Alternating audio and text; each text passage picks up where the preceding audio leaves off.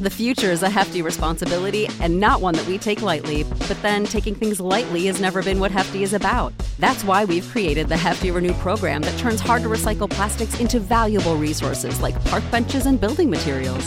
To participate, simply fill up an orange Hefty Renew bag with accepted items, tie it up, and drop it in with your regular recycling. That's it. It's that easy. It's time to rethink recycling with Renew. Particular valued resources may vary by geography. More info available at heftyrenew.com. Save big on brunch for mom, all in the Kroger app. Get 16-ounce packs of flavorful Angus 90% lean ground sirloin for $4.99 each with a digital coupon. Then buy 2, get 2 free on 12 packs of delicious Coca-Cola, Pepsi, or 7-Up, all with your card. Shop these deals at your local Kroger, less than 5 miles away. Or tap the screen now to download the Kroger app to save big today. Kroger, fresh for everyone. Prices and product availability subject to change. Restrictions apply. See site for details. Holy hell, I'm excited, kids. Welcome to another episode of Gutting the Sacred Cow. Kevin Goatee, your old pals right here. Christian Finnegan is our guest this week. He was on Best Week Ever and Chappelle's Show. He has chosen the 1980 classic Blues Brothers. Wow, this poster was on every college dorm room wall in the 90s and 2000s from I can remember how long. Joining me as co-host, my buddy AC Rowe. Remember him? He came on early on to do Wolf of Wall Street. Before we get to it, please do me a small favor. Just follow us on the socials. Gutting the Sacred Cow podcast on TikTok and Instagram. And of course, at GTSC Podcast on Twitter. And again, thanks for joining us every week for an hour of your time. It truly means the world to me. And without any further ado, here's Christian Finnegan trying to gut Blues Brothers. I'm looking for Ray Finkle and a clean pair of shorts. AC Rowe, guest host, name that film. Is that? I just wanted to say it was Field of Dreams, but that's not right. I just listened to your Field of Dreams this morning. Oh, thank you. One, it was good, but two, getting ready for tonight. I don't know. Our guest is Christian Finnegan. Do you want to venture a guess? I'm looking for Ray Finkle and a clean pair of shorts. Boy, I want. My first thought was Kentucky Fried Movie. I know there's a scene at the end where the guy rents a video and his name is Ray, and Andrew Dice Clay comes to the screen and starts threatening him. But I don't think it is Kentucky Fried Movie, so I'm going to have to say no. It is not Kentucky Fried Movie. I'm very surprised. I thought the answer was obvious with Ray Finkle. The answer is Ace Ventura. Oh, that makes I've never sense. seen that movie. What? How have you It's never crazy. seen that movie? You know what? I must have. I must have when it first came out, but I don't. I mean, I remember Laces Out. I remember that Right. scene. Yeah. But that's like literally all I remember. I had a weird anti-Jim Carrey thing. I don't know why. Well, I'm anti-Jim Carrey now because he's not funny. I was very pro-Jim Carrey in the mid to late 90s and early 2000s, but then after that, it tailed off. Who gives a shit? Kevin Goatee, AC Rowe, joined by Christian Finnegan. Folks, thank you so much for coming on and joining us for another hour this week of Gutting the Sacred Cow. We hope you're enjoying such films where people hate, like There Will Be Blood and Stripes and the aforementioned Field of Dreams. Oh yeah, and Blade Runner. Hope all those episodes have resonated with the cockles of your heartstrings or just nagged in your intestines. Who knows? Christian has graciously joined today to pick a film. I'm surprised that we are, goddamn, 150-ish episodes in. No one has tried to come after this one, and that is 1980's The Blues Brothers. A budget at the time of $30 million. A box office gross of $115.3 million. Now, turn that into 2022 money. Google did it for me. $108.9 million budget. $418.5 million gross. AC, that's a lot of scroll, as you folks say in Arkansas. Well, actually, I don't think we say scroll in Arkansas. I think we say, what do you have in between the couch cushions? And now let's go to Walmart's. Wow. Nailing all the stereotypes in one concise sentence. I'm tumescent. Fantastic. So yeah, made a lot of money in the first true SNL film, but let's see what everybody else thought. IMDb, as we all know, is a scale 1 through 10 with decimal points. Christian, what do you think the Blues Brothers scored on the IMDb scale? Is it out of 1 out of 10? Like 1 out of 10, yeah, with decimal points. I'm going to guess pretty high because people love this movie, and I feel like the kind of people who would comment on it are the kind of people who like to make loving Blues Brothers part of their personality. So I am going to say 8.9. 8.9. AC Rowe, what do you think it scored? You know, I'm not here to beat up on the film, so oddly, I'm going to go lower than Christian, though. I really like it, but I'm going to say it's an 8.3. It is a 7.9. Wow. Well, I'm feeling a little better about my opinion then. Well, let's see what those dastardly critics and their elbow patches, NPR, PBS, well, not PBS. Yeah, I'm right. PBS watching folks have to say. The critics, Rotten Tomatoes score. AC Rowe is 1 through 100, as we all know. What do you think the critics gave the Blues Brothers? I'm going to say they gave it a 42. 42, meaning it's rotten. Bold move. Let's see. Christian Finnegan, what do you say? Now, these are contemporaneous critics, not like people like writing about it now, correct? They are. No, this is an aggregate of from day one to today. To today. Okay, well, then I'm going to guess higher then because I feel like I'm going to guess 77. 73. Very close. I was way off. Yeah. Let's see, Christian, what do you think the audience gave Blues Brothers? Like 9.2. 92. So that's I went through 92. 100. Yeah, 92. 92, yeah. AC Rowe, what about yourself? I'm going to say an 87. One of you is dead nuts on, thus winning both showcases on the Fabulous Price is Right, and that person is Christian Finnegan. 92 on the goddamn Nailed button. it. Zing. Mm-hmm. People love this film. They Quotes the obvious. We're on a mission from God. It's 106 miles to Chicago. We've got a full tank, a half a pack of cigarettes. It's dark out and we're wearing sunglasses. Hit it. And my favorite one, you get my cheese whiz, boy. And it wasn't even Cheese Whiz he gave him. No. AC Rowe, any quotes jump out at you? There are no quotes that jump out at me on it. For me, more it's the random people that you see throughout that you're like, wait a minute, was that Uncle Phil from Fresh Prince of Bel-Air? he was the dancer. I watched this again this morning. I didn't see that. Shit, I wish I knew that. He's the dancer in front of Ray Charles's his music store. Really? And so again, it's fresh. I watched part of it last night again this morning. And yeah, and he's listed on IMDb as the guy dancing in front of the store. As is Mr. T, as somebody in the street, but I didn't. What?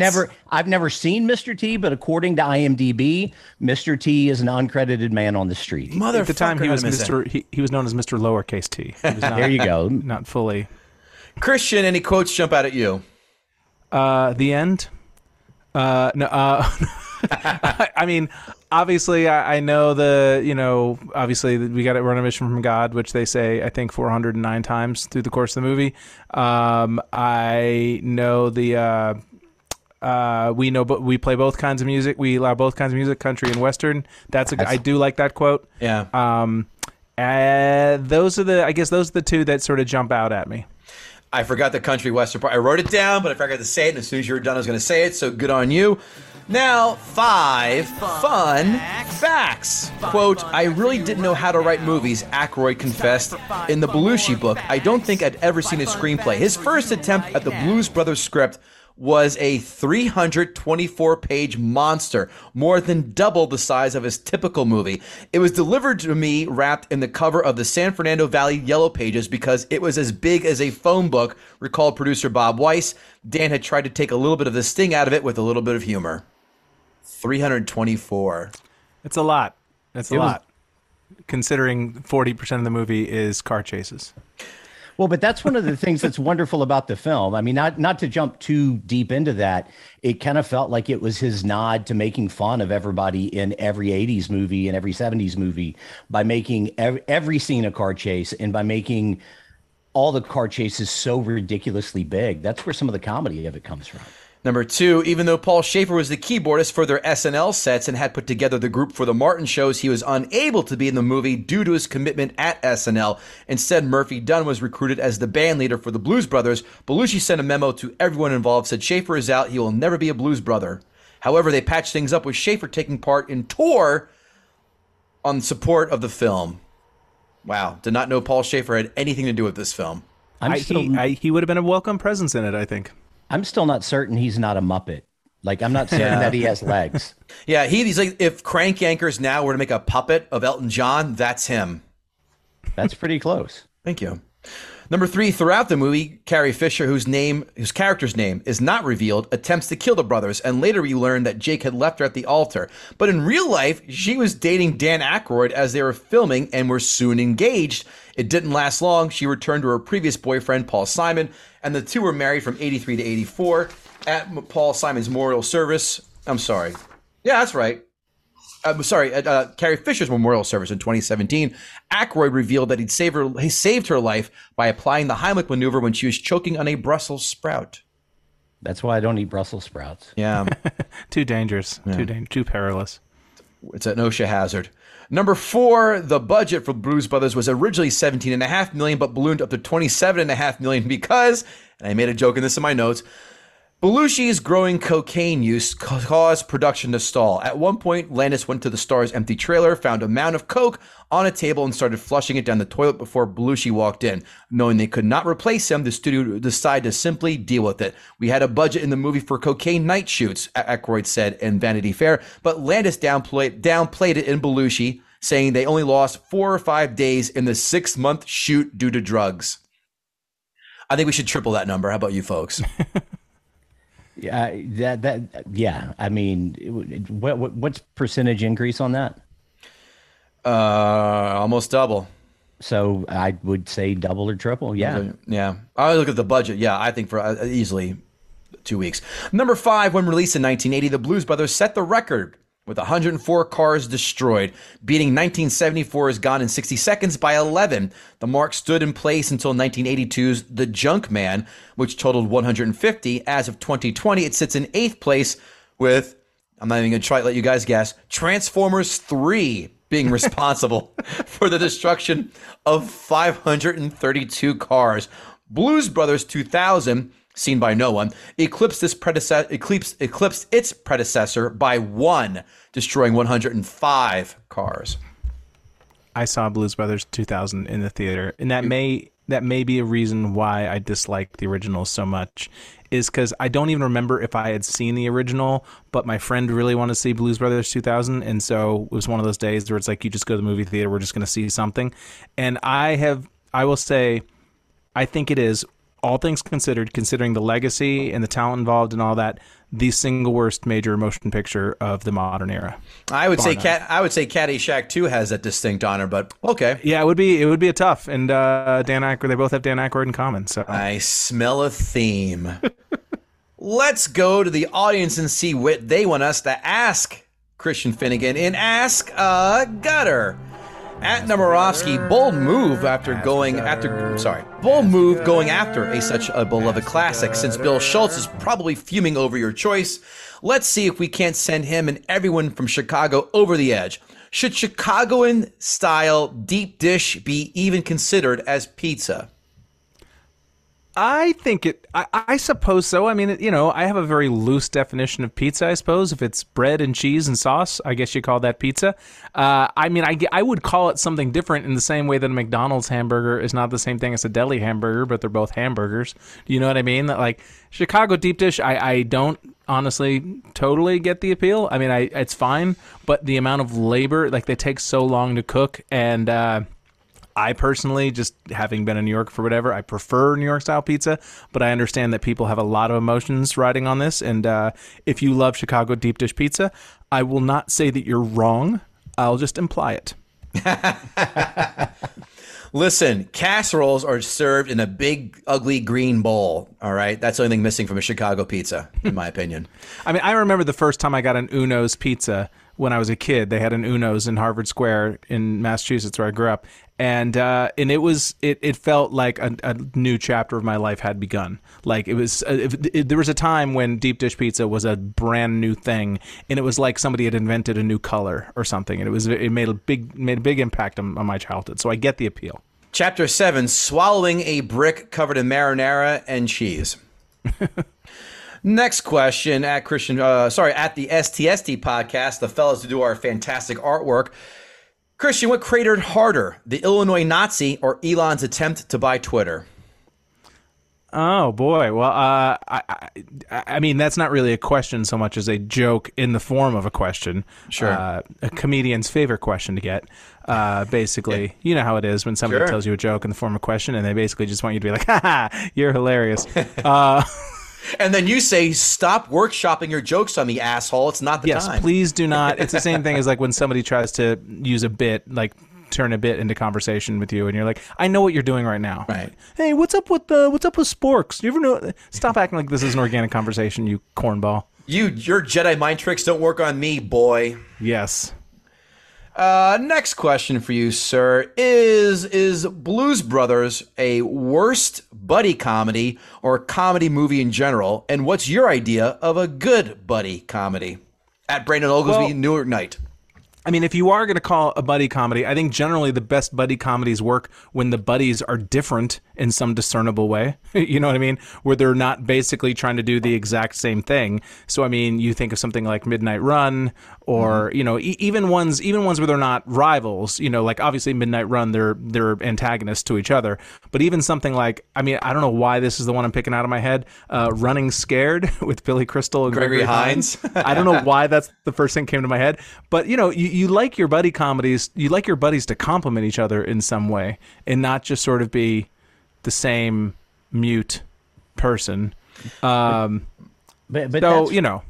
But to me, that's where some of the beauty of that. You've got two straight men in the show, and they still make comedy work with two straight men. I understand that intellectually. I just don't find it funny. But I get what you're saying, and I'm not dismissing that. Like, it is definitely a different spin on what a traditional quote unquote buddy comedy. But to me, it just the comedy. It's all theoretical to me. Like, nothing in it makes me laugh out loud. I would say the millennial version answer that question would be Rush Hour, but the Gen X and me, which I am, would say Lethal Weapon 2. Martin Riggs. I mean, you want them to get on each other's nerves. I mean, that's where the you know, if you're going to be in that sort of strict genre, you know, and maybe Blues Brothers doesn't belong in that genre. Maybe it's a different thing, like AC was saying. But yeah, I think if you're judging it in terms of a buddy comedy, I want my buddies to be different. At Behind the Rant, David, the producer, has appeared on this podcast many times. To his film credits, he's tried to assail The Goonies, Dirty Dancing, Pirates of the Caribbean, and most recently, Back to the Future. So I leave you with and Stripes. So I tell you that for a reason, because David, the producer, asked you, my question is, who hurt you, Christian Finnegan, as a child? Blues Brothers is a classic. You have lost your Chicago privileges, sir.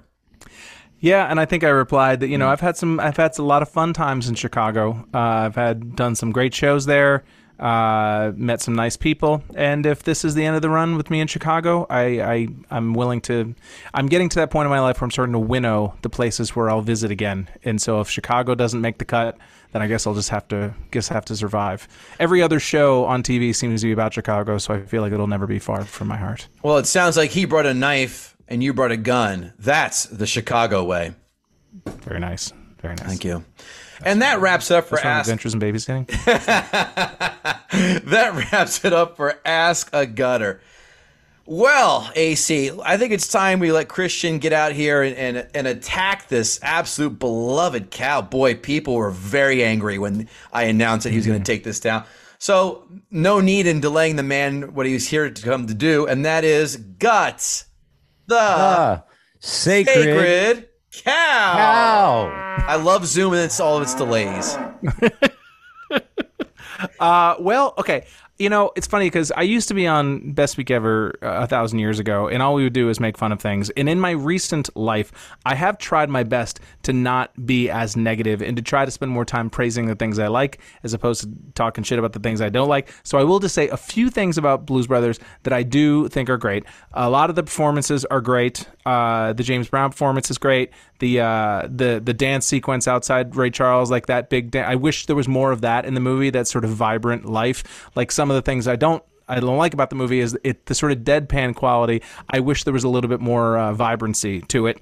I like that scene. A moment that I genuinely thought was funny is when the cowboy band is chasing them in the RV, and I think it's Buck Owens who's driving, and the other members of the band are up in the top of the RV, sort of looking out the front window. Like, that's just a funny visual. All right, now I'm done. No, but I do like I do like a lot of the performances, and obviously it's great that people like, Duck Dunn and Steve Cropper are getting attention. I'm a music dork, so I'm always happy to see musicians getting attention. But some of that starts to feel like stolen valor to me. That is this just a grand excuse for John Belushi to show off that he can sing? Like, it always rubs me a little wrong when actors try to work in their other talents somehow. In it, like the way that like Gregory Hines would tap dance in every movie. Like, okay, we get it. Or that like all of a sudden on Wayne's World, Garth had to be a great drummer just because Dana Carvey could drum, and so they had to sort of work that in. And I wonder how much of this started as just hey, we want to play music, but we're comedians, so we have to sort of make a comic premise around it. But really what we want to do is just be in a band. I mean, they say that all comedians want to be musicians and all musicians want to be comedians, and I do think that there's some truth to that. And I'll just run down my list. They're not in any particular order. I think that Blues Brothers is the origin of the awful trend in culture of dudes thinking they look cool in fedoras. 100% absolutely true. And I understand there's probably a lot of people out there being like, it's not a fedora, it's a trilby. Which, okay, there's call a it a trilby, whatever you want. But this idea of just that, like, a hat and sunglasses are cool is such a dumb suburban white guy sort of attitude, because it requires nothing. Like, all I have to do is just be my dumb, vacant, blank self, but put on sunglasses and hat, and then somehow, by osmosis, I come across as cool. And that's an attitude that I've always been annoyed by, and I think Blues Brothers is where it started. I think a lot of the comedy in Blues Brothers reminds me of like when the jock in your high school would do a sketch at the talent show. Like it has that feeling of like, yeah, man, you were awesome up there. You were hilarious. But it's just this really awkward sketch acting. Like for people who are comedians, I found the sketch acting to be very sort of herky-jerky and stunted. Like the whole tone of the movie, for a movie that has music almost the entire way through, the actual comedic scenes, like the scene in the restaurant where he leans over and starts saying to the, like, give me your daughter, sell me your daughter. It felt very First Take to me. It felt very... it just felt like Funny Guy in the Office to me. Not The Office, the TV show, like your actual place of work. The kind of guy who wears funny ties. Like he would think it was funny. I will say, and this is just a personal thing, and I'm sure he's a wonderful man, and he's had quite a career for himself, but I think Dan Aykroyd is the ultimate example of right place, right time. That I'm not sure. I think that a lot of his early success, or the sort of mass idea that he was funny, was just based on the fact that nobody had ever seen someone do cocaine before. And so that sort of high energy sort of what's the sketch where he puts all the stuff in the blender, the Blendomatic or whatever it's called. Yeah. That sort of cokehead energy, I feel like maybe people were unfamiliar with that, and it seemed groundbreaking at the time. And I kind of, if I'm going to be sacrilegious, I'll be fully sacrilegious. I feel the same way about John Belushi, honestly. I have not seen a lot of, there's a bunch of really respected John Belushi movies that I've not seen. I don't think I've ever seen Neighbors, and there's a couple others. But every time, like when people talk about, John Belushi, he was so great on SNL, I'm like, what exactly? Cheeseburger? Is that what we're calling hilarious? I don't see it. And again, comedy is subjective, but there seems to be this idea that everyone, and it's always dudes. Like, I don't know any women who like this movie, first of all.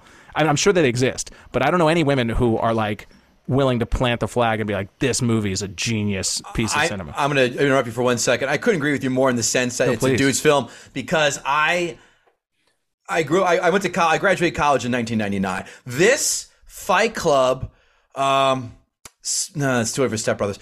But these two posters, Fight Club, this one, and I'm blanking on a few. Pulp Fiction, but I love Pulp Fiction. But Blues Brothers and Fight Club were two Gladiator. Well, that's a little bit after me. But Fight Club and this film were staples in every dude's dorm room post. Everyone had a Blues Brothers, not me, poster in their dorm room. So I could not agree. And I never saw it in a lady's dorm room. But you're 100% right. No women are out here going, it's dark outside, wearing sunglasses. It's 106 miles to Chicago and hit it. That nonsense. No one's. You're 100% right. I just don't like. All right, you've broken the fourth wall essentially and made a joke about wearing sunglasses at night. Like, to me, that undercuts the joke a little bit. Do you know what I mean? That it's like you're hanging a lantern on it, as they say. Yeah, I mean, the Carrie Fisher runner, the subplot through the movie. First of all, she has never looked more adorable, and I don't mean to just reduce her to that, but in terms of just a woman looking great, she's probably the movie where she looks the greatest. And but even that, like, just from a pure comedy structure, and I'm not trying to act like I've never had a screenplay produced, so who the fuck am I? But the first time we meet her, she's shooting a bazooka at them. Like, there's no build there. You've already started at bazooka. Do you know what I mean? That it's like, it feels like the first time it should be like a gun, and then the next time it should be a grenade. You know what I mean? Like, right. There's no. So by the time she actually like corners them in the gutter or when she has the machine gun, I don't know. It just doesn't. To me, the sort of rules of comedy say that the methods she uses to attack them should get bigger and bigger, and those scenes to me are so badly staged to almost the point where maybe it's intentional, but just like when she fires the rocket launcher into the hotel, and then it cuts to them just standing there with like a brick on top of them, like some crappy foam rubber piece of like cement. Right. It all feels very like student film edited to me, which is crazy because, Animal House, I wouldn't say that like I think Animal House is the greatest movie in the world, but I do enjoy it. And Trading Places is like a movie that meant a lot to me as a kid. And so, I was talking crap about Dan Aykroyd. I mean, I love Dan Aykroyd in Trading Places, but again, maybe that because I saw it at that particular age and Eddie Murphy was the king of everything back then. But I don't know. To me, the movie just feels very halting and awkward in a way that doesn't feel intentional. It just feels like bad filmmaking to me. Yeah, she ate dessert first and went backwards, and the third weapon was, her appetizer, I felt. Well, yeah. But with that, we've all had the crazy ex-girlfriend who goes from 0 to 1,000,000 and would start out with that, right? But then it works backwards. In my mind, she finally forgives him with the machine gun, which is lethal as all, but like the least lethal of everything that she's using. Her defenses are wearing down throughout that. I mean, potentially, I don't know if they did it on purpose or it just happened to be what they had right then. I do agree that it's the editing is a little weird, but I think it's intentional. I think they're playing on the fact that that's not the important thing to them. The important thing, to one of your points, was making a film with their friends and hanging out, and that's the reason his fiance's in there. I agree that it feels much more like an excuse.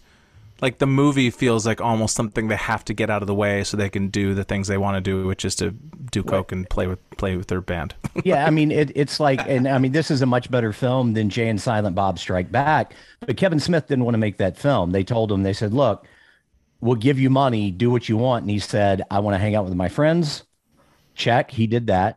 I always wanted to meet Luke Skywalker. He did that. I always wanted to have the opportunity to have a monkey in a movie. He did that. And I want to make out with pretty girls. He did that. Well, you kind of do the same thing here. You want to hang out with cool musicians. You want to hang out with your friends. You got your girlfriend in there. You got Frank Oz in the movie. And just to tell you, Frank Oz is one of the prison guy. Yeah.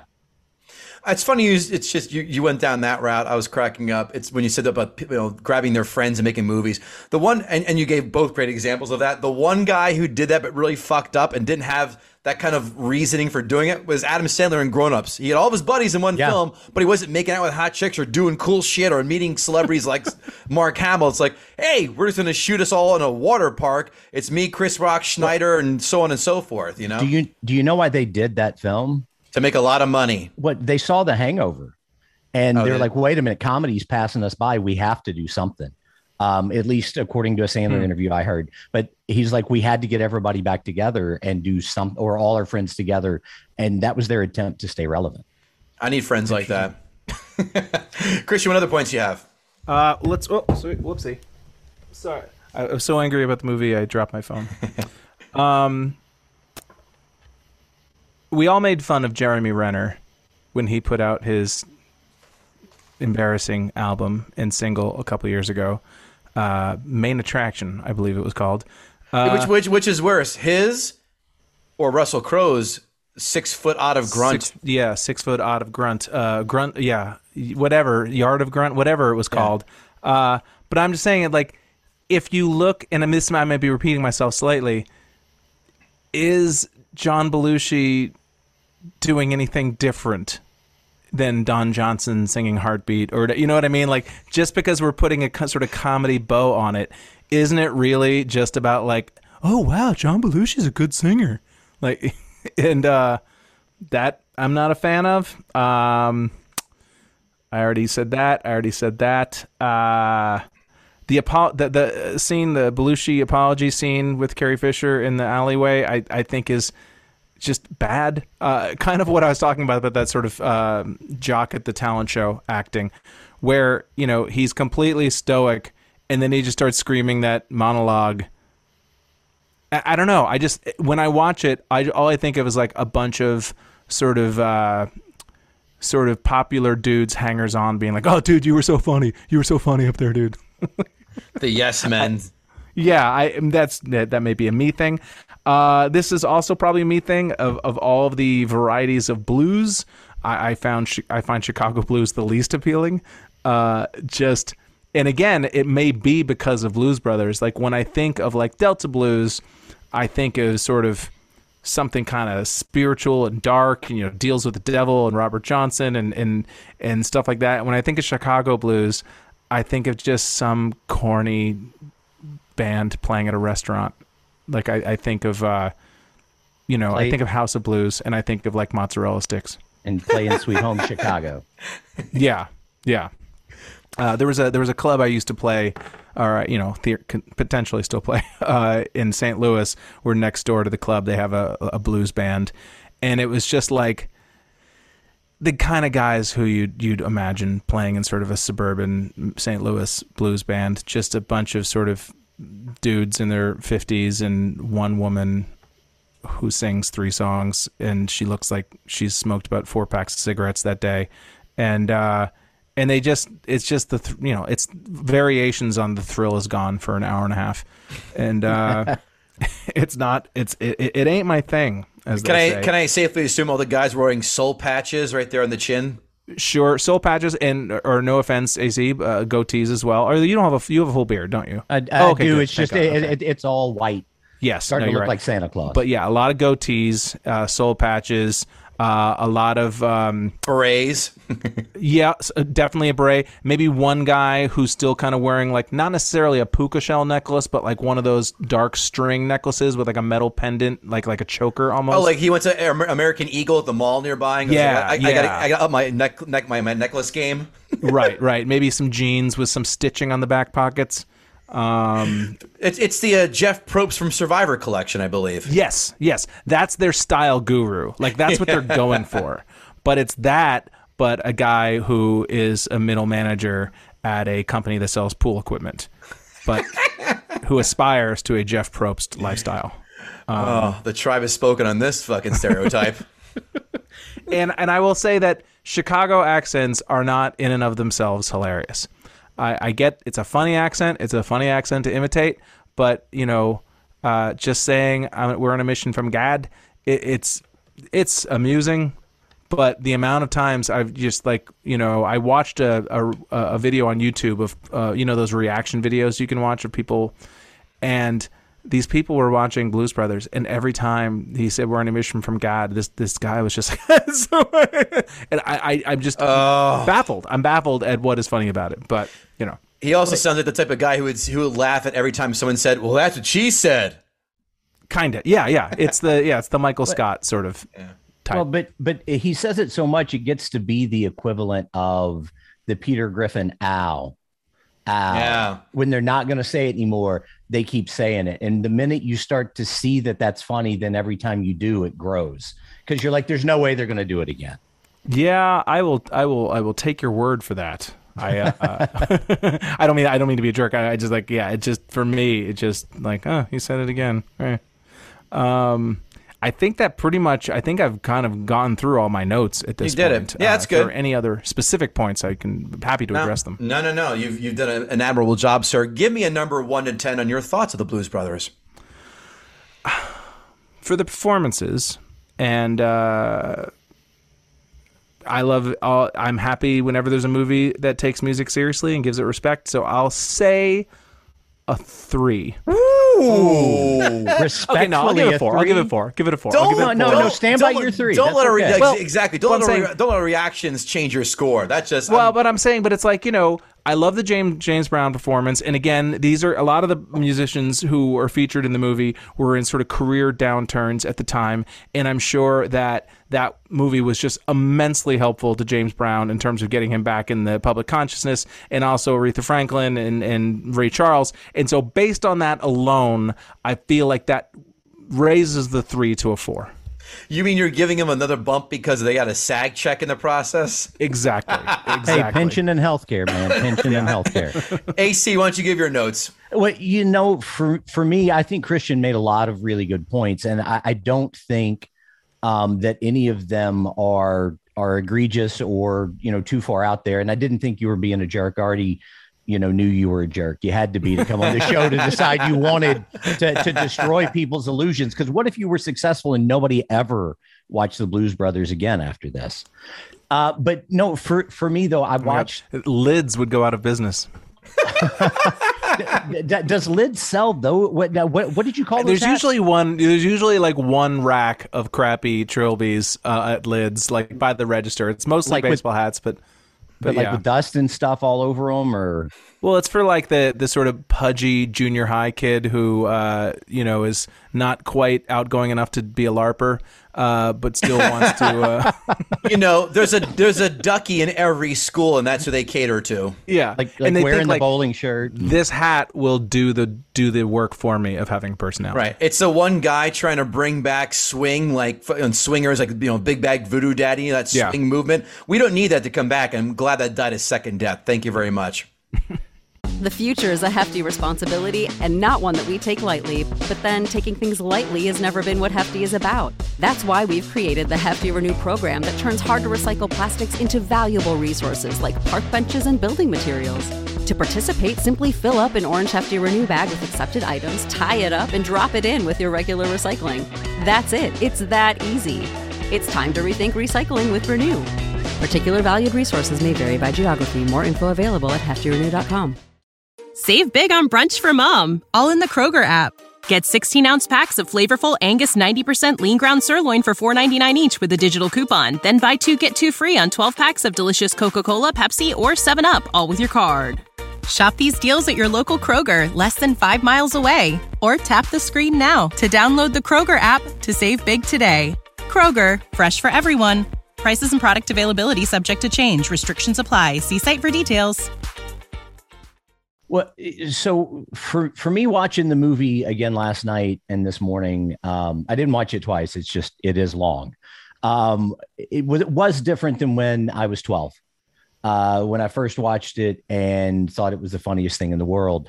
But some things I found in it this time were, is it a buddy comedy? I don't know. But does it tell you that Belushi's number one love is making music in the band? He gives everything to do it, to come back around, and he's whole again, even though he's back in prison with his brother and making music. I love all the musical appearances. I you know, the the John Lee Hooker bit in there. I mean, Boom Boom, when they remade it, I don't like Blues Brothers 2000, but when they remade that with Big Head Todd and the Monsters in 1998, that's one of my favorite versions of that song. I agree with you about Delta Blues. And Chicago Blues are a little hokey. I hope they don't revoke my Chicago card, but I can live without eating casserole that they call pizza. But I would miss Italian beef and Portillo's hot dogs. I like the fact that, you know, it's really easy to look at it now and say, there are other films that were like it. It reminds me of, because I found myself guilty of doing that, but realizing people hadn't seen things like this necessarily before in the movie. They hadn't seen the coked out Dan Aykroyd.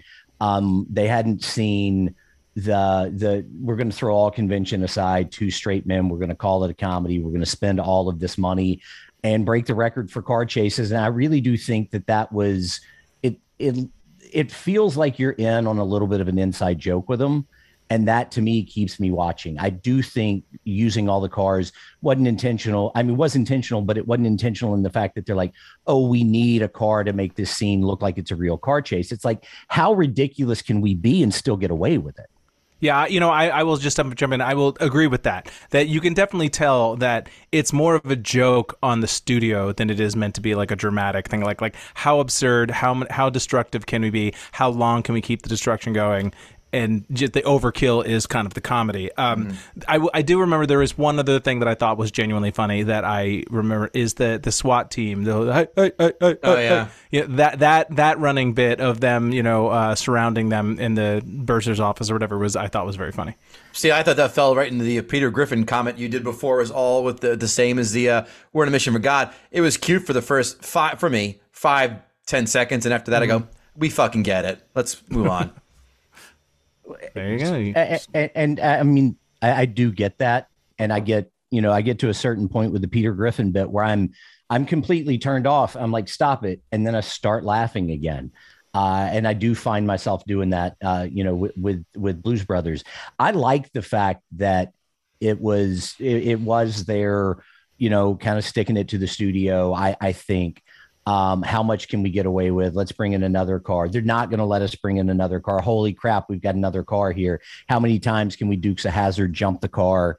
What can we do ridiculous to include all of the stereotypes? I mean, the Nazi stereotype was, a lot of fun, over the top. The country and Western bar.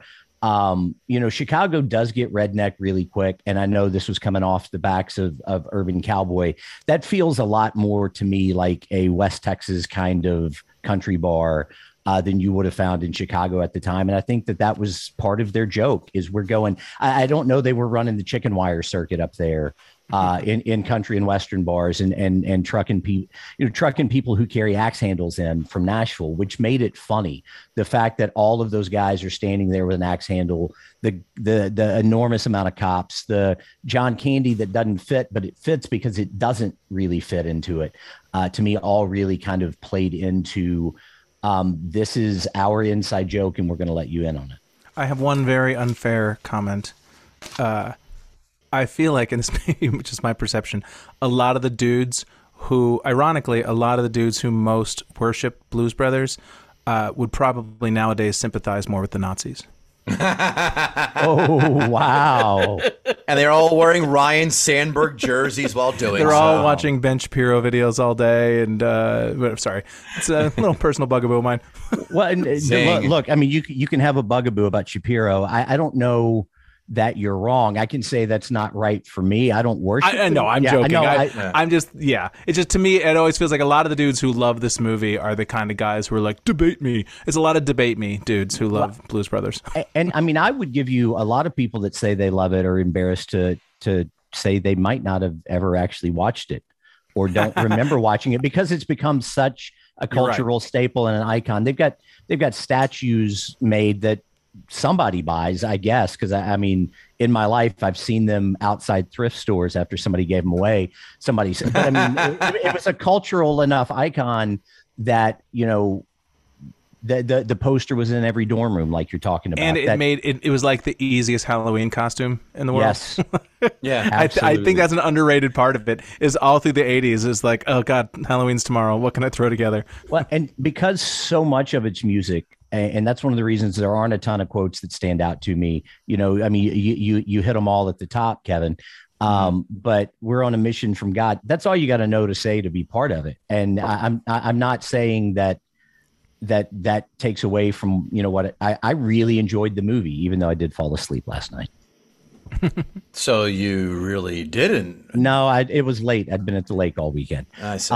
But no, Christian, I think everything that you said is a fair analysis.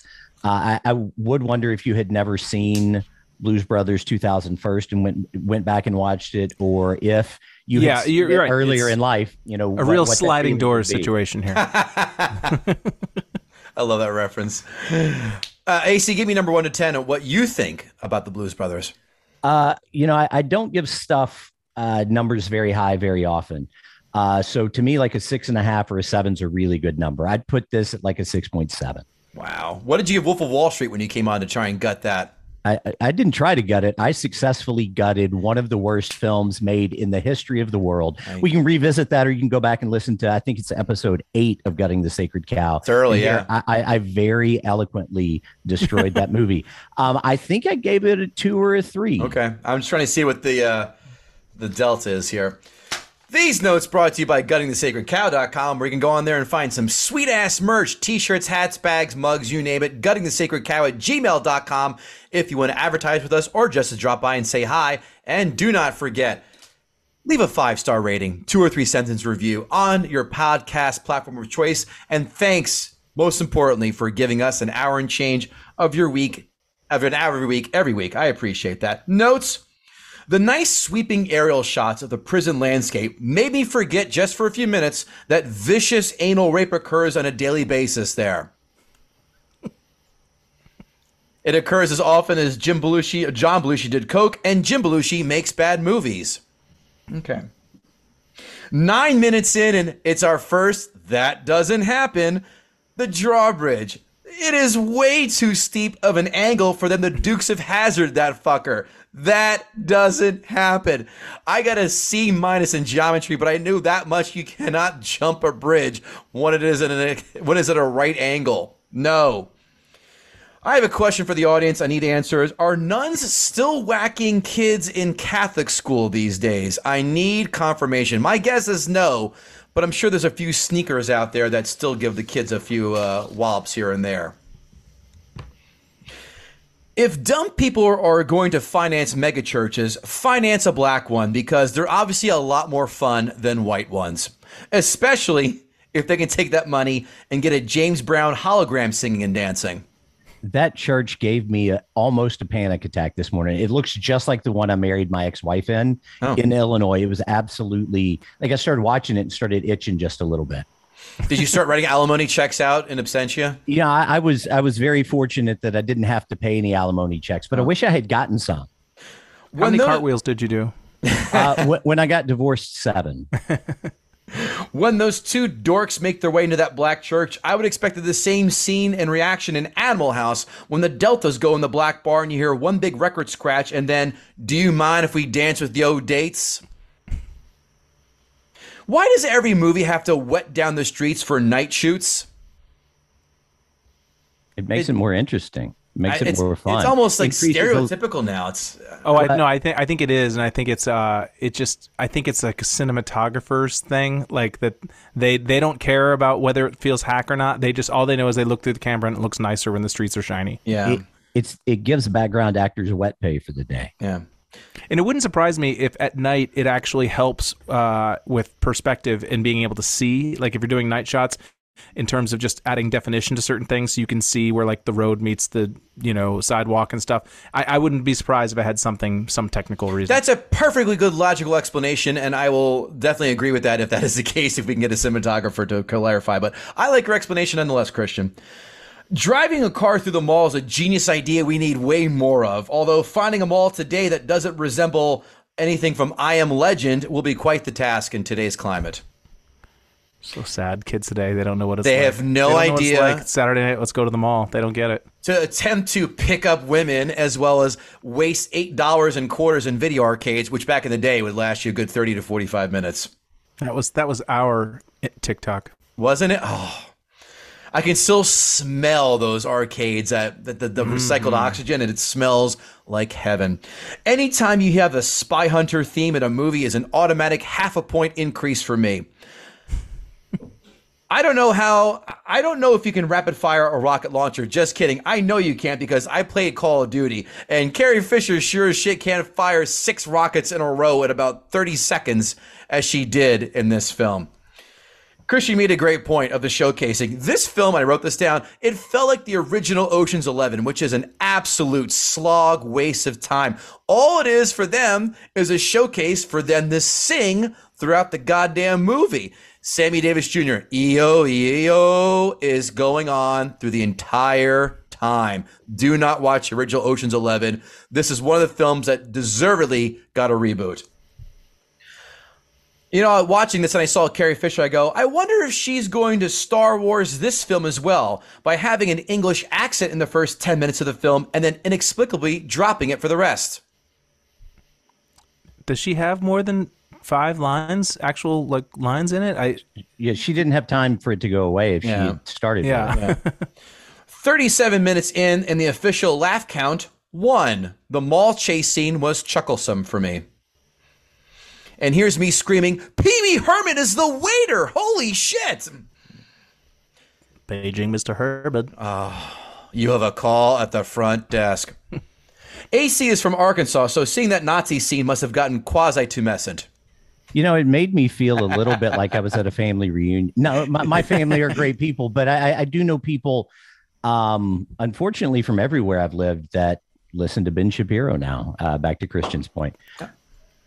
Yeah, I didn't mean to Stir up to make this all political, but No, I mean, take it. Get his license plate while he's standing next to you in a river. Yes, sir, I'll get right onto it. That doesn't make sense. And they ended up getting his license plate while they all stood chest high in water. Okay. But it worked.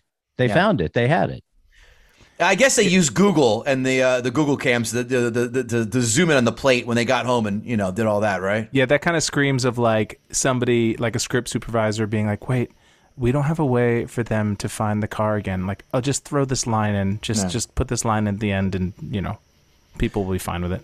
So far, the soundtrack is 4 times better than the film, just like Purple Rain was. What other movie soundtracks, fellas, are better than the film? Forrest Gump. 100%.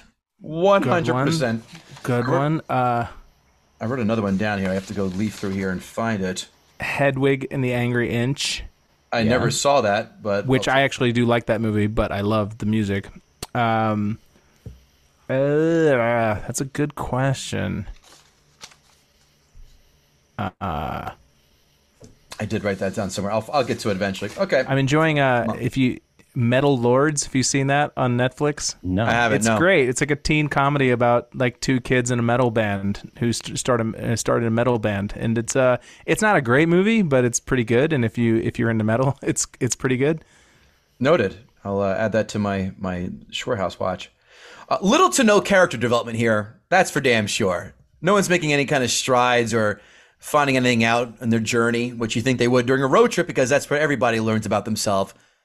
Yeah, I mean, this is kind of like AC when you were talking about how at the end, John Belushi sort of made whole and all that. Like, this is kind of where they kind of painted themselves into a corner by having them be so stoic and being deadpan the entire movie. Intellectually, that great, they came out on top, but it doesn't like resonate with you at all emotionally because personality-wise, they're no different at all. Well, but everything that Belushi says and does, though, throughout, even though he doesn't emote at all, is about wanting the band back together, wanting to be with the boys. He gives up everything. If you look, when they get offered the record contract at the end, he makes good on the money he owes to Ray Charles. Mm-hmm. And then the rest goes to the band, which is a much bigger cut than the band would have been expecting anyway. Much bigger pull than the door. I did find myself going, how in the world are they going to get $5,000 out of this venue at $2 a seat? I mean, you're doing the math. I did producer math in my head. You're clearly not taking the drink minimum into account. Yeah. $300 worth of beer. Uh-oh. That water will be $19. But no, I mean, but if you look at everything he does, he says it and he does it. You never see any change, any emotion at all. But everything that he does throughout the entire film is driven to that end. So intellectually, you know it, but you do also see it very clearly. Mm-hmm. Yeah. The Nazi commander is from that terrible movie, The Burbs. Did you catch that too? I spent the whole movie trying to figure out who he was. Yeah, he's a that guy for sure. Yeah.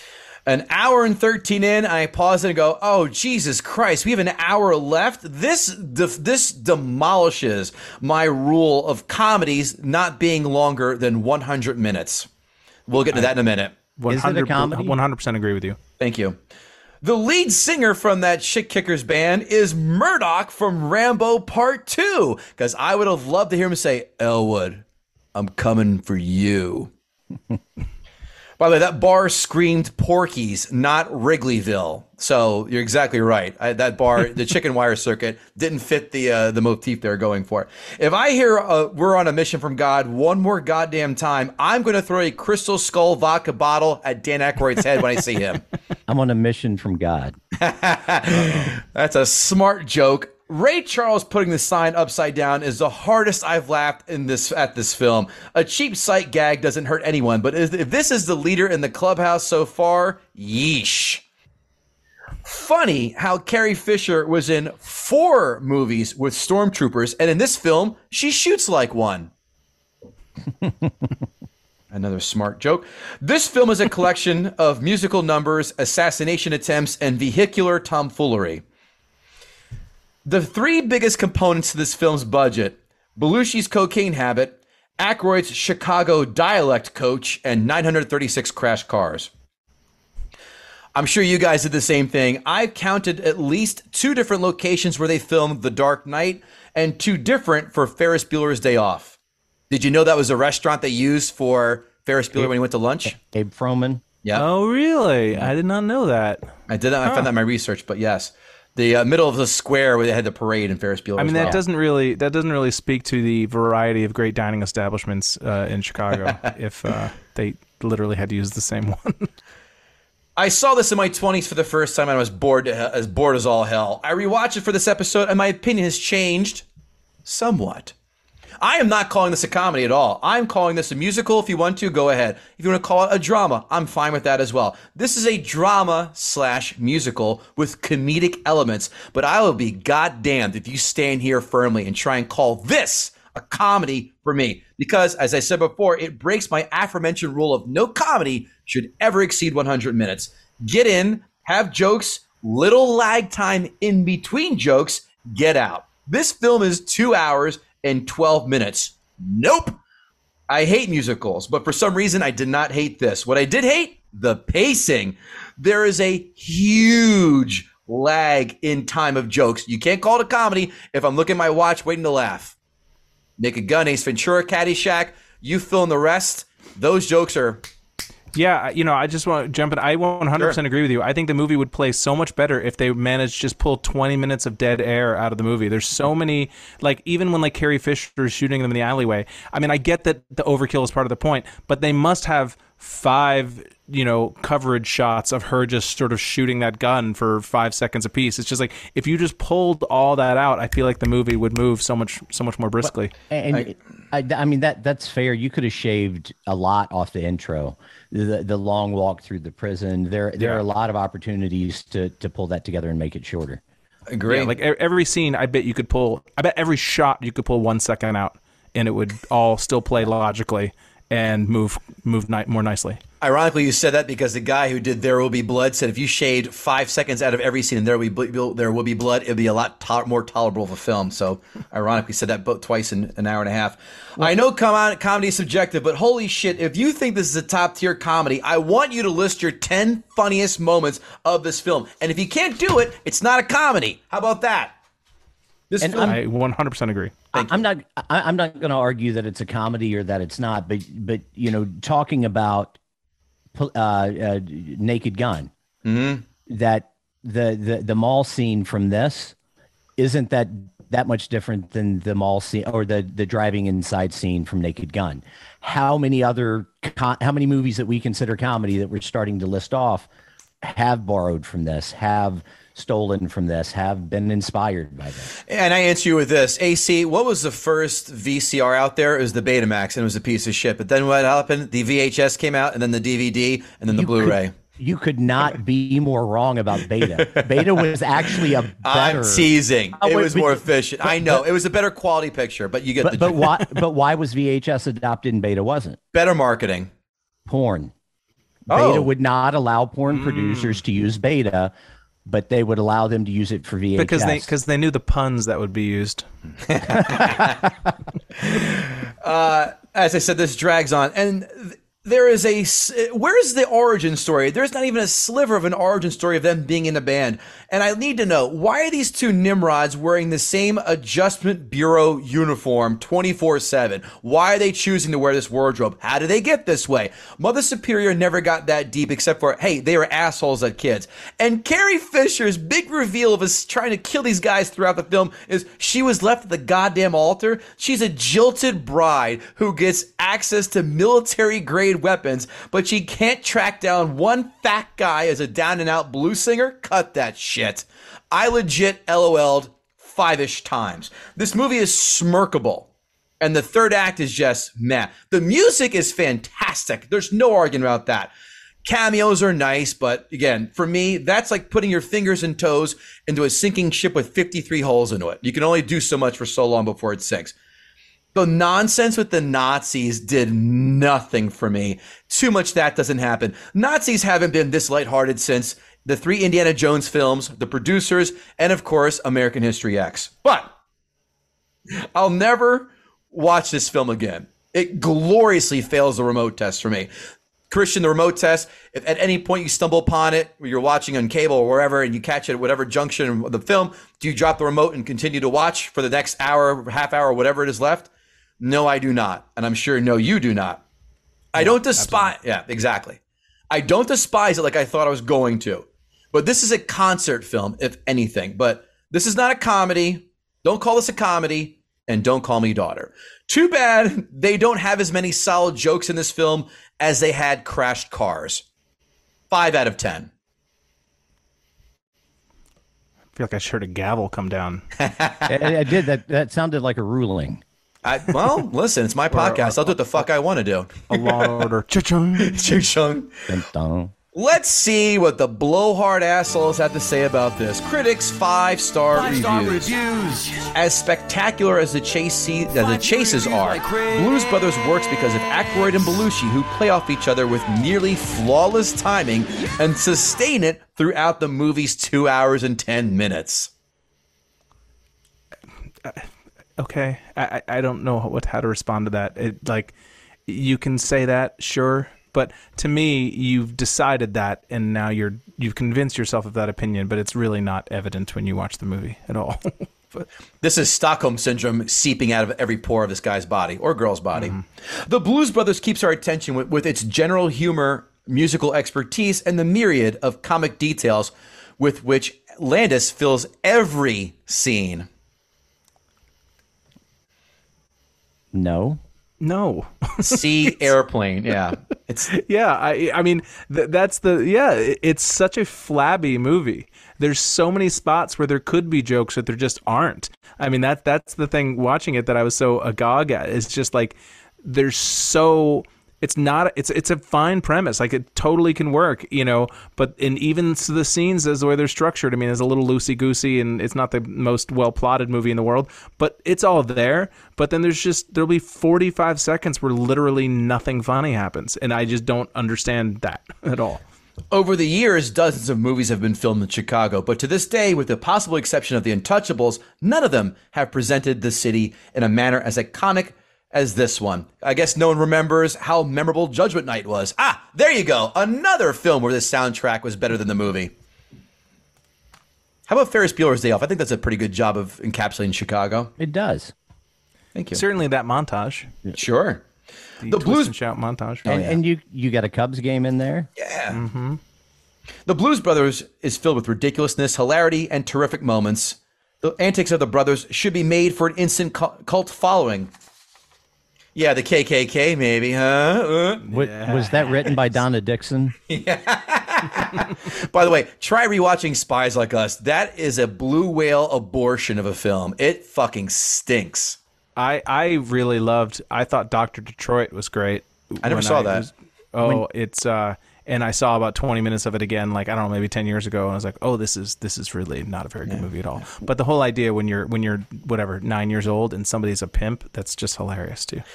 Critics, 1-star reviews. The film is a monument to car wreckage with a tip of the hat to rhythm and blues. If you've seen the preview, you've seen the movie. Elsewhere, flat characterization and flimsy plot subplots. Whoever dreamed up those Nazis numb the brain and add up an expense of spirit and a waste of time, talent, and money. They did know this was an SNL film, though, right? Right. Okay.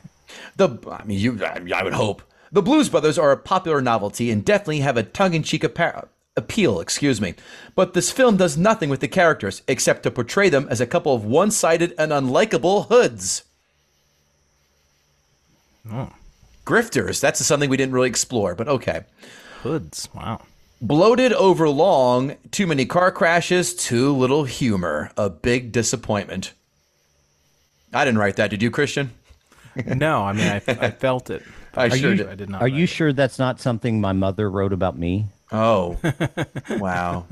Or your ex-wife. Hey-o! Amazon 5-star reviews. Did the Blues Brothers introduce millions of white Americans to the African-American form of the blues? Factually, it'd be tough to dispute. Over 40 years later, is it at all regrettable that a band fronted by two white comedians had to serve as a catalyst for the blues crossing over into the larger cultural conversation? I read that wrong. Have they not heard of rock and roll? Right. Wait, and can you read that first sentence again of that one? Did the Blues Brothers introduce millions of white Americans to the African-American art form of the blues? Okay, all right. I thought you said African-American version of the blues, which was making me laugh. I was like, no, okay, art form. Okay, It's just poorly phrased. Known as the blues. Okay, I get it. These are Amazon 5-star reviews, not Oxford, prose writing This winners. is not the Criterion. The Criterion Collection? Yeah, no. Carrie Fisher's performance as the Mystery Woman made me blow beer out of my nose because I laughed so hard. In the middle of watching it last night, the spouse said, "It's a musical." I think the spouse summed it up perfectly, and that spouse should reconsider other spouse, if this person is snotting beer from laughing this hard in such a pedestrian comedy, quote unquote. In this editor's viewpoint. I had to show this one to my 18-year-old son. He enjoyed it, and he said that it had the most gratuitous destruction of cars that he had seen in a while. He really didn't get it, in quotes, though there isn't much for getting, in quotes. He was blown away by the sheer multitude of musical luminaries that appeared throughout the film. James Brown, Aretha Franklin, Ray Charles, etc. It is a rollicking good time. See it. Guys, I can't believe... He was not blown away. He was humoring his dad. Right. He's like, oh, that's great. Because his dad would be like, that's Ray Charles. And I'm sure he's like, oh, cool, Dad. Yeah. He wanted to borrow the car. Yeah. I'm absolutely shocked that I'm going to agree with a millennial, but here I am. There are 7 good golden rules of cinema, and this film breaks all of them. Don't give a fat guy the lead. What about Melissa McCarthy? Don't devote 90%. Don't devote 90% of the budget to the car chase. Musicals after 1960 don't work. Adaptations from television make bad movies. Don't have more than 2 or 3 guest stars. Misogyny isn't funny. Nazis aren't funny. Come on, bullshit. Nazis are funny. We all laugh when the Nazis drink from the wrong grail. I don't think one of those is something I could buy into. Right. We all laugh when the Nazis drank from the wrong grail in Indiana Jones and the Last Crusade. Cut that bullshit out. Maybe the misogyny thing. Yeah. I was born and raised in Chicago. I relocated to Maine due to my husband's job. Watching this movie made me feel all warm and fuzzy. Maine is a horrible place to live. I'll be moving back to sweet home Chicago this year. Just wait till January and it's -12. And you have to watch your quarterback for the Bears go out there and choke it up for 17 games. Why am I blanking on his name? AC, bail me out. Justin Fields. Your Ohio State buddy. I'll take your word for it. Amazon 1-star reviews. Amazon 1-star reviews. 1-star reviews. I just watched this for the first time and I couldn't even finish it. The humor has not aged it well at all. Just like Courtney Cox, right, guys? Hey. Was that aging or was it just plastic surgery didn't fit very well with her? She was so fucking hot, and then she got this bad surgery, and she looks like a melted candle, and you pause it in its transformation. Damn it, Courtney Cox. Why did you do that? You love car chases. I cut and paste, Christian. You love car chases. It is okay. If you want an interesting story and well-developed plot, do not bother. Great. The only good part of this movie is when they sang. The rest of them was just being chased by cops. That is the majority of the movie. Sure. I mean, yeah, it's a factual statement. Last one. Unless you like the blues as covered by manic amateurs in an unending SNL sketch, avoid this too stoogified, let's put on a show time waster. At any moment, I expected a samurai shouting cheeseburger, cheeseburger to run on stage while brandishing a plastic sword. A seat squirmer of a movie. Wouldn't watch it again for money. Fans, remember, de gustibus non est disputandum. Signed, Lorne Michaels.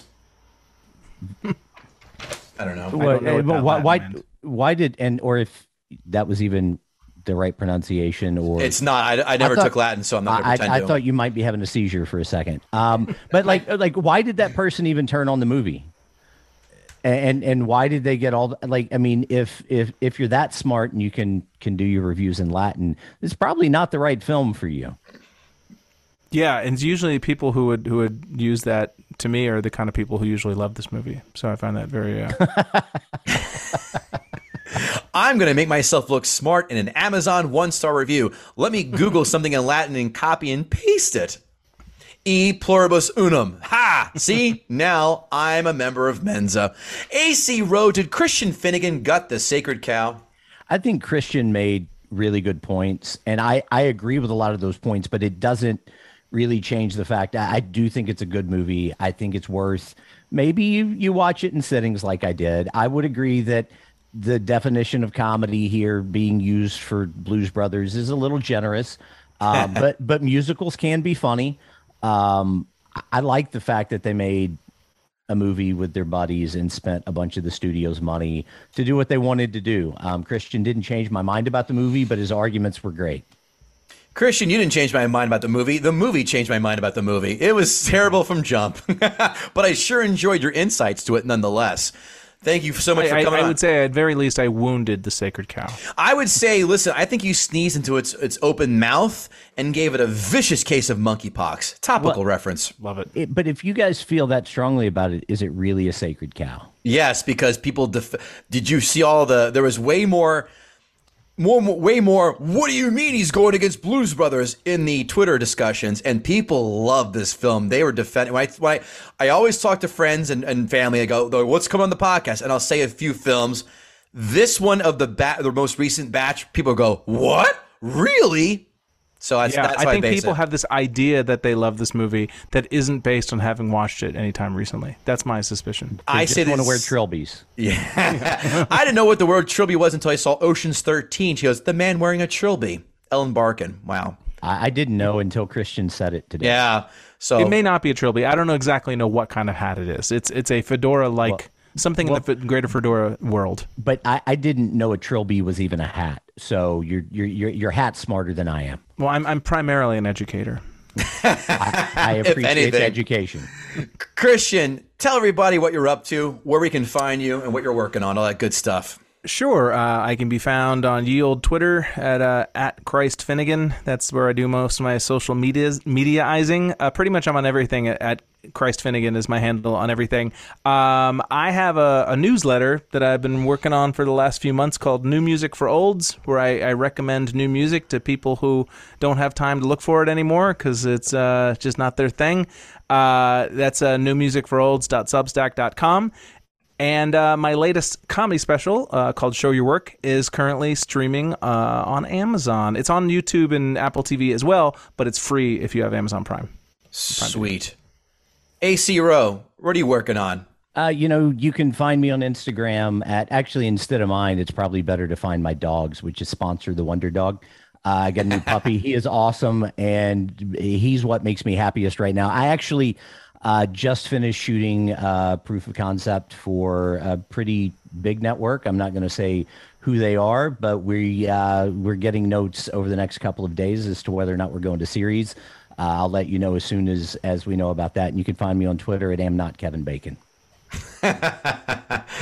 Christian, did you get like the Bible thumper is DMing you going, how dare you assume the Lord's name is a Twitter handle? Oh, yeah, all the time. Well, I get a lot of people who follow me just because they've clearly just been searching the word Christian and just follow anybody with the word Christian. And I'm like, oh, you're going to be sorely disappointed if you're not a bot, which you probably are. So has Kirk Cameron offered you enough money to change that yet? No, I mean, we don't see each other that often. But someday I'm waiting for the offer to roll in. Well, next time you go to the Growing Pains Expo, you can stand in line for an autograph. He'll approach you yet again. KevinGoatee.com for dates and shenanigans. Fantasy football jibber jabbers coming back in the metaverse. That's right, in the joke comedy room. You can watch me give fantasy football advice as well as NFL betting. Comics Watching Comics will also be back there as well. Of course, Gutting the Sacred Cow on YouTube, Facebook, Twitter, Instagram. Give us a follow. And again, please leave us that 5-star rating, 2 or 3 sentence review. Christian, it's been a joy. I do think he's got the sacred cow. AC does not, but that's cool. That's why we have different opinions and we enjoy each other's time and company on this podcast. AC, thank you again, my friend, for hanging out. I always enjoy hanging out with you, no matter the platform it is. Everyone, thank you so much for giving us an hour or plus of your time every week, and we'll see you soon. Avita Zen. Save big on brunch for mom, all in the Kroger app. Get 16-ounce packs of flavorful Angus 90% lean ground sirloin for $4.99 each with a digital coupon. Then buy 2, get 2 free on 12 packs of delicious Coca-Cola, Pepsi, or 7-Up, all with your card. Shop these deals at your local Kroger, less than 5 miles away. Or tap the screen now to download the Kroger app to save big today. Kroger, fresh for everyone. Prices and product availability subject to change. Restrictions apply. See site for details.